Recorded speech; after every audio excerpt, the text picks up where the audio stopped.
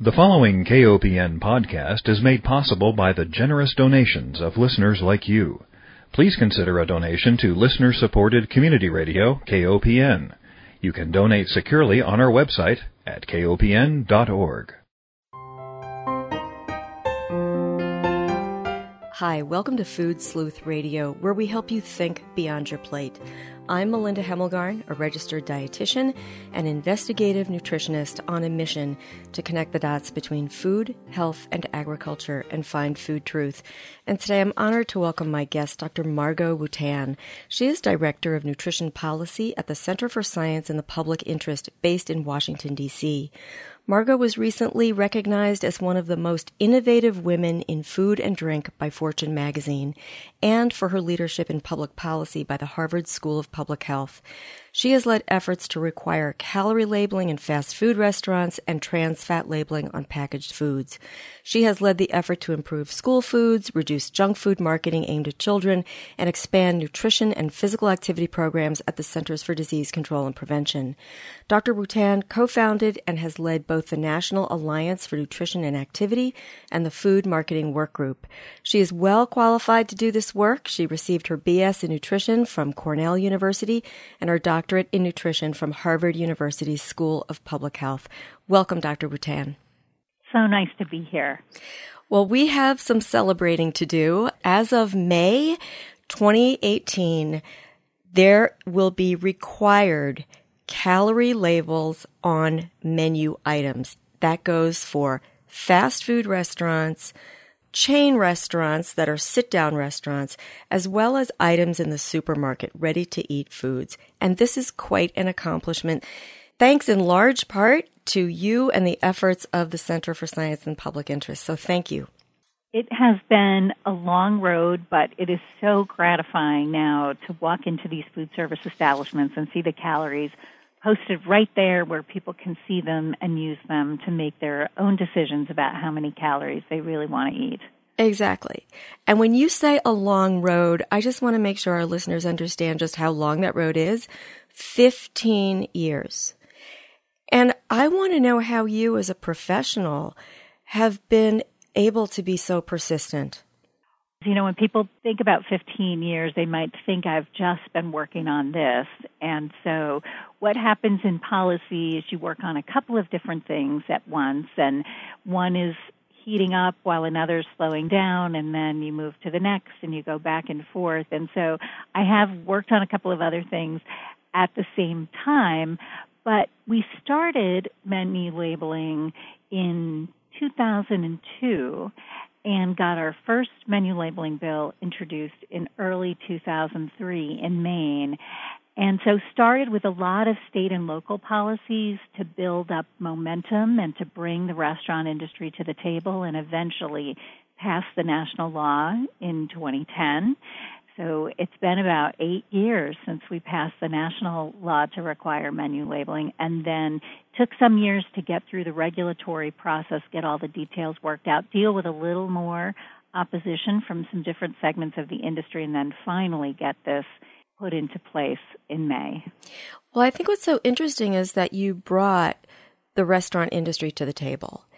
And I wonder how difficult that was, because clearly if you're selling an entree or even a muffin that contains close to 1,000 calories, the restaurant industry might not want you to know that.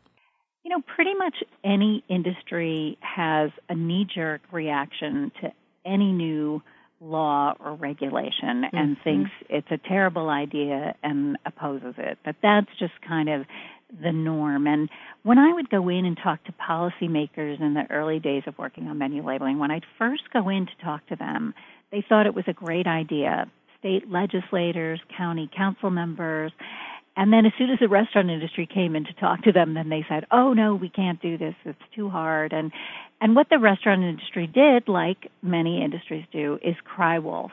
And they said that menu labeling would be so expensive, it would hurt their business, they'd have to pass the costs on to consumers, it was too complicated, there were billions of different combinations of bread and meat and toppings on a sandwich, how are they possibly going to do that?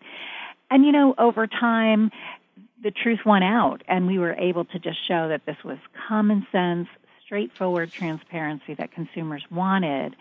And we first passed a policy in New York City, and then in Seattle, Washington, and then state of California, and all in all, over 20 policies around the country.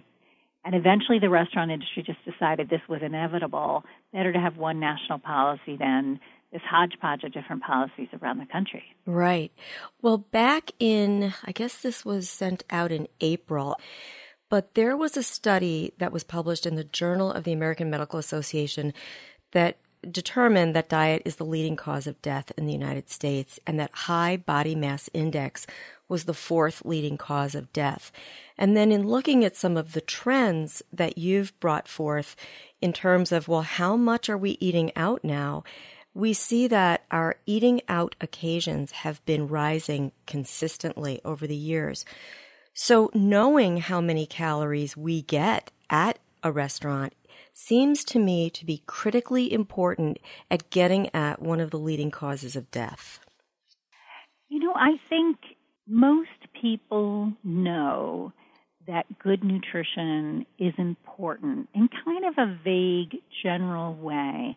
But I think most people would be really surprised to learn that unhealthy dietary patterns, the way people eat, has a bigger impact on their health than anything else. That poor diet, unhealthy eating habits kill more people than smoking, than anything else, that it really has a tremendous, tremendous impact on whether people get heart disease or cancer or diabetes. And I think the magnitude of the problem hasn't really sunken into most people's consciousness in the way, like, they know it's a good idea, but don't really think it, like, kills you, can make you go blind, can give you cancer.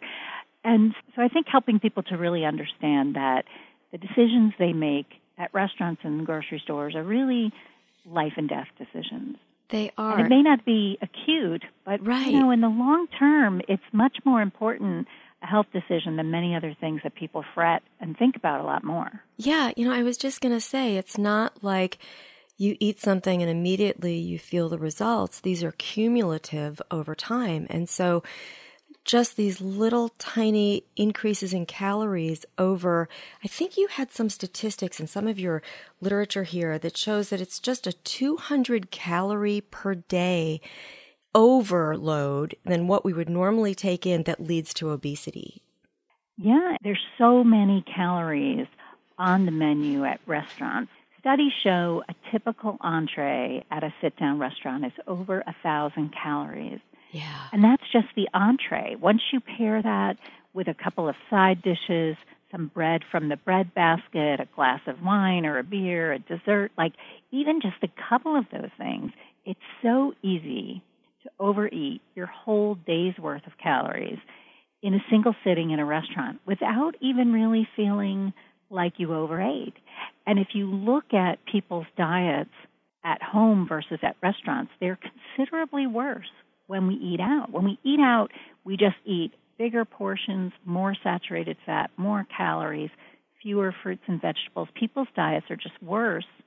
And a lot of that has to do with these gigantic portion sizes, which restaurants are still pushing because their menu looks like it's in the 1970s, right? When we used to eat out just on a special occasion. Their menu doesn't reflect the way that people eat out today. It doesn't reflect that now we're getting about a third of our calories from eating out. It's a big part of our diet, and we can't eat in these very extravagant, splurge, like celebratory type of ways that the menus are geared toward.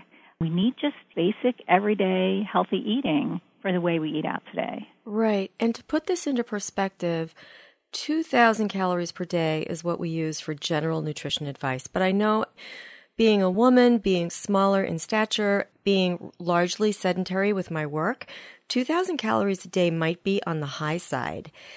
So having our listeners keep that 2,000 calories in mind, a little less is better. A side order of jalapeno cornbread from Chili's has 690 calories, where a side order of fries has 390.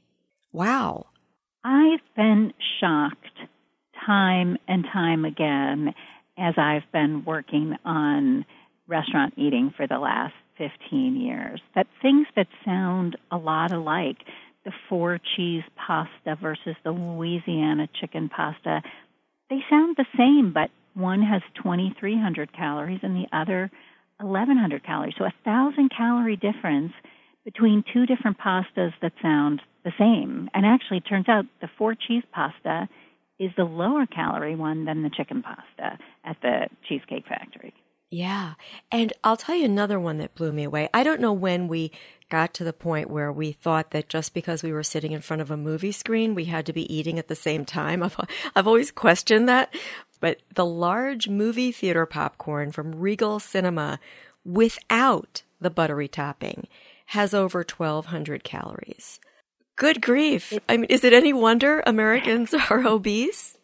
Well, and think about if people go out to dinner and then to a movie, 1,000-calorie tub of popcorn, yeah, a box of candy with 400 or 500 calories, another 400 calories from a soda.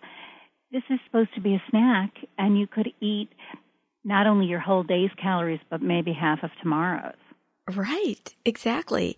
And we're also being sedentary during these activities and likely getting in the car, going home, and then going to sleep. So it just compounds the problem.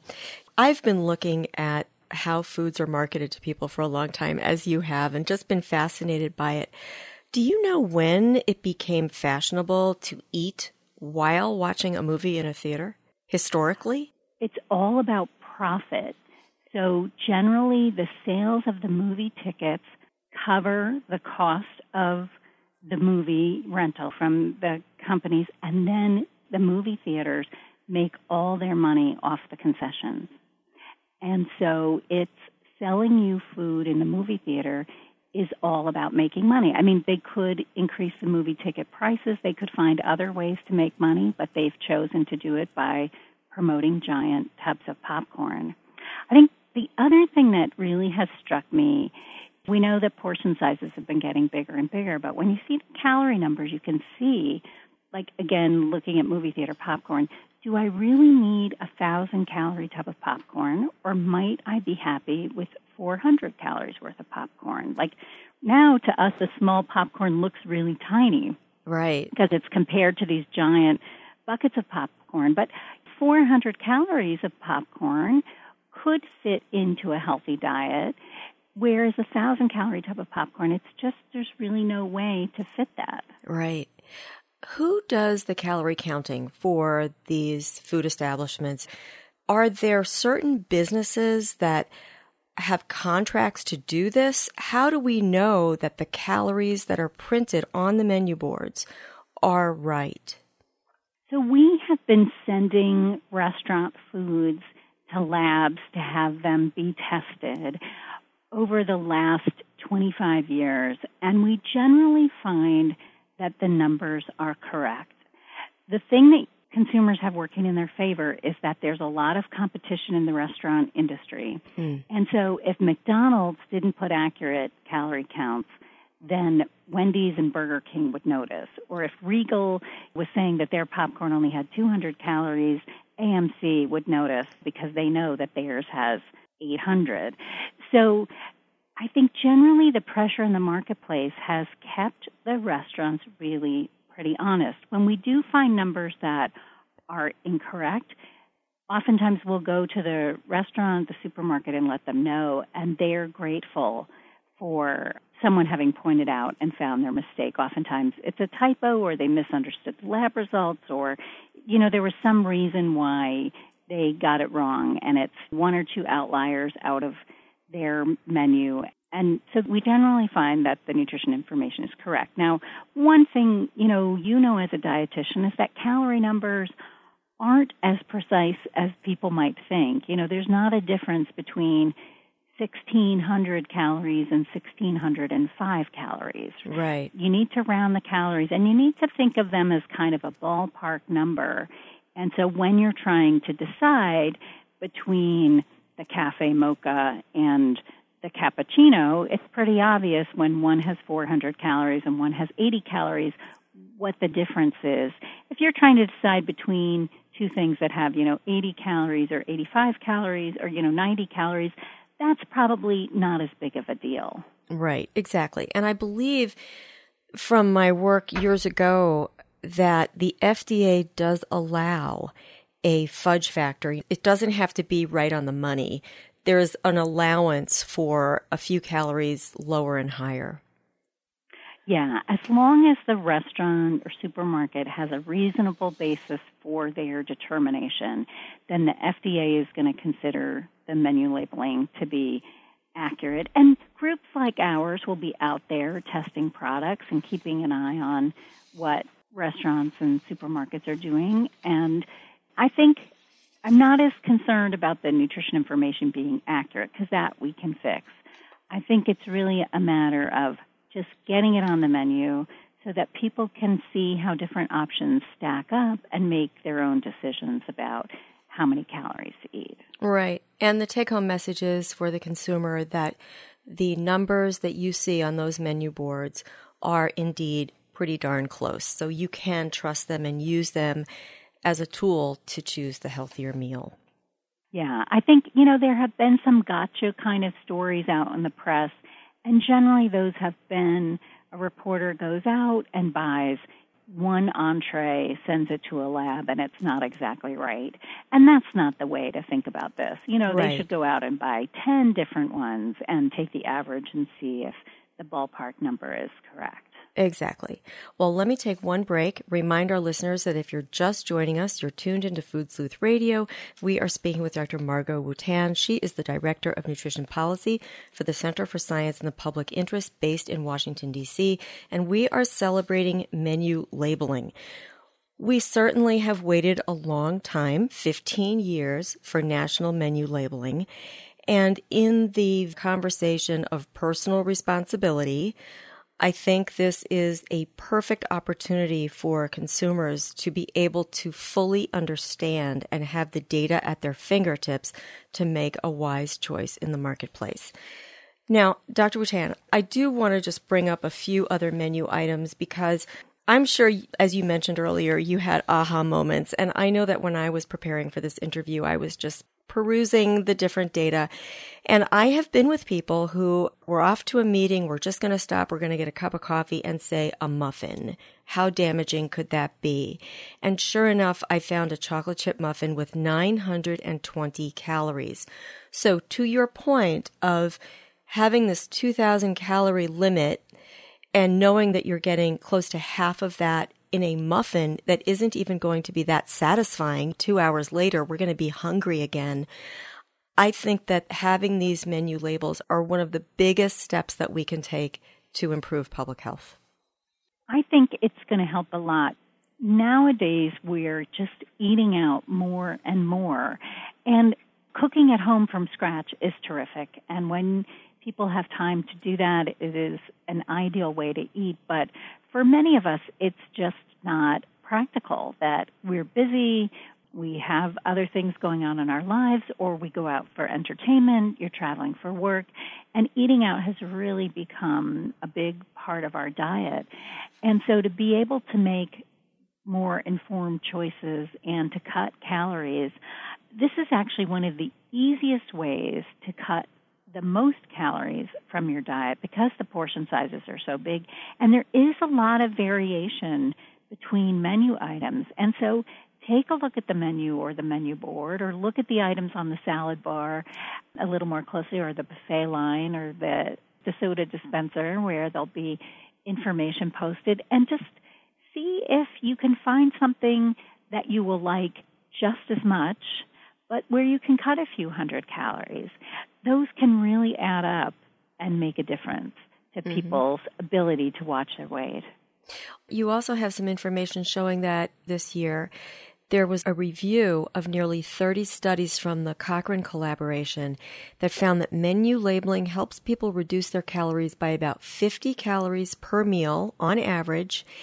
And then you've got other studies showing that, King County, Washington found a significant decrease in calories, 41 calories, in entree items at 37 different chain restaurants after implementing menu labeling.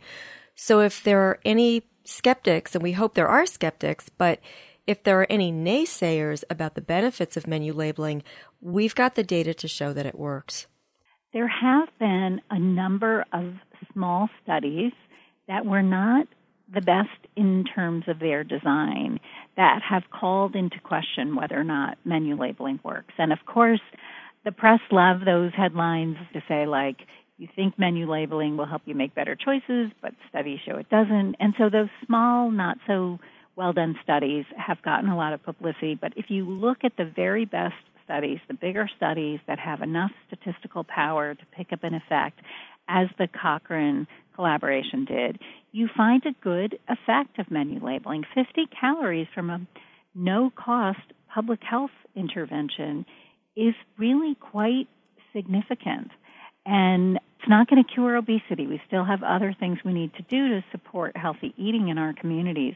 But it's a good start. And then on top of that, as you mentioned, menu labeling doesn't only change consumer behavior, but it also changes restaurants' behavior.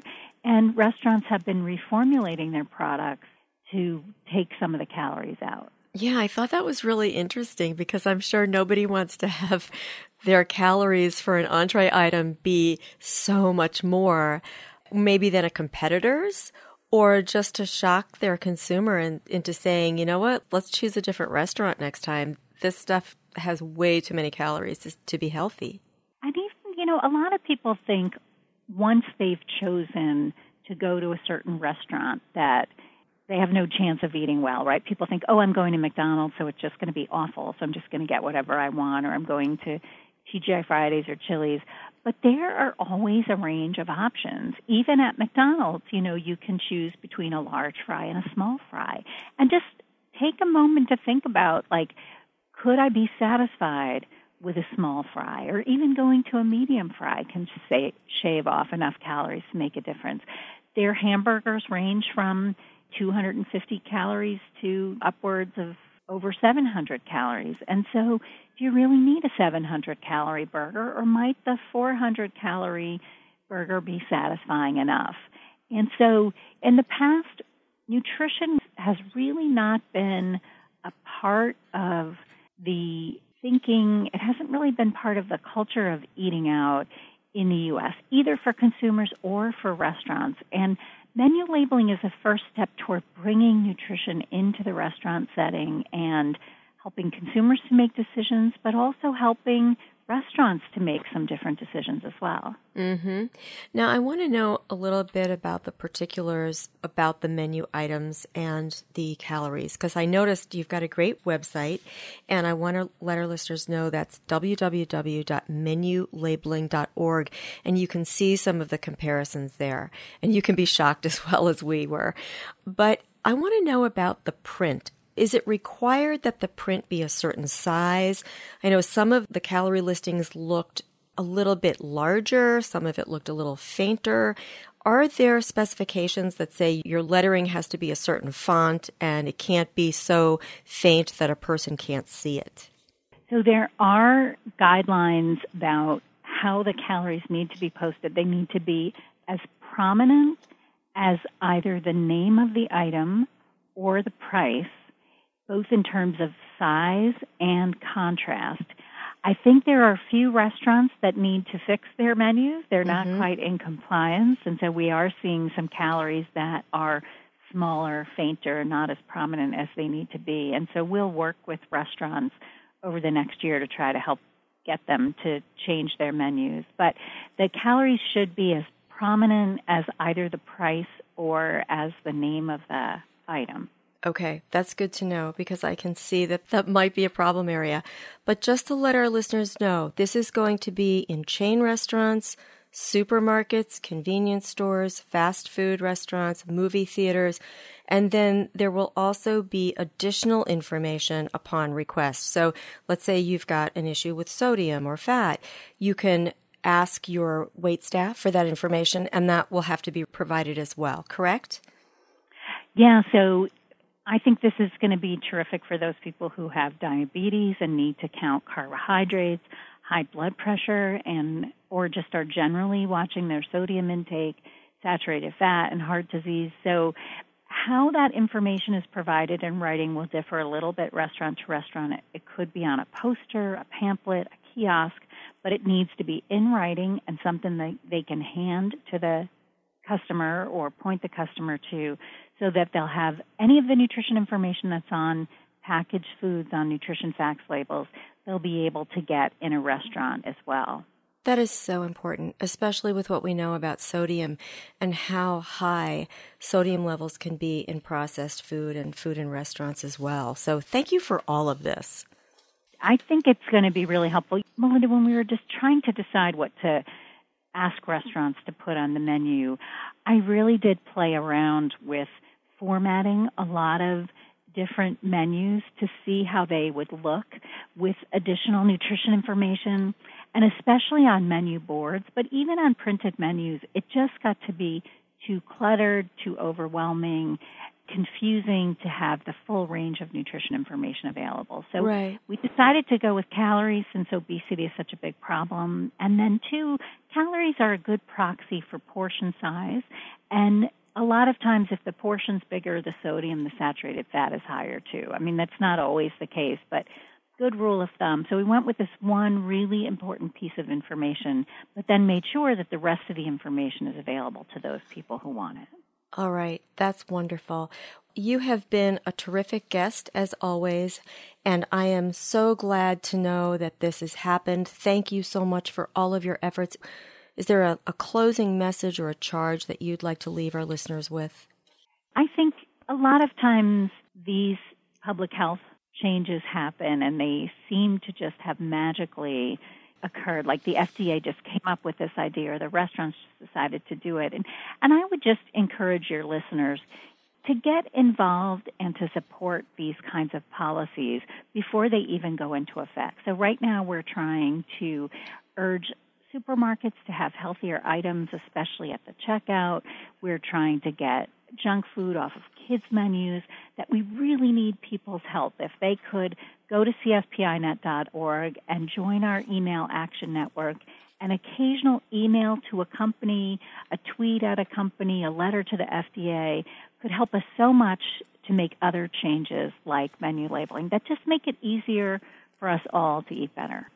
Thank you so much for that. I think that CSPI is one of the best sources for helping people become better consumers, certainly educated, and also your action steps are terrific.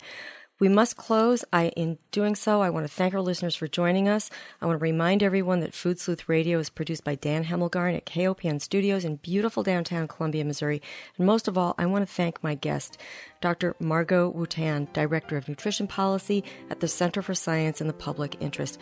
Thank you so much for all of the years of work in getting this done. Thank you. It was great to be here with you today.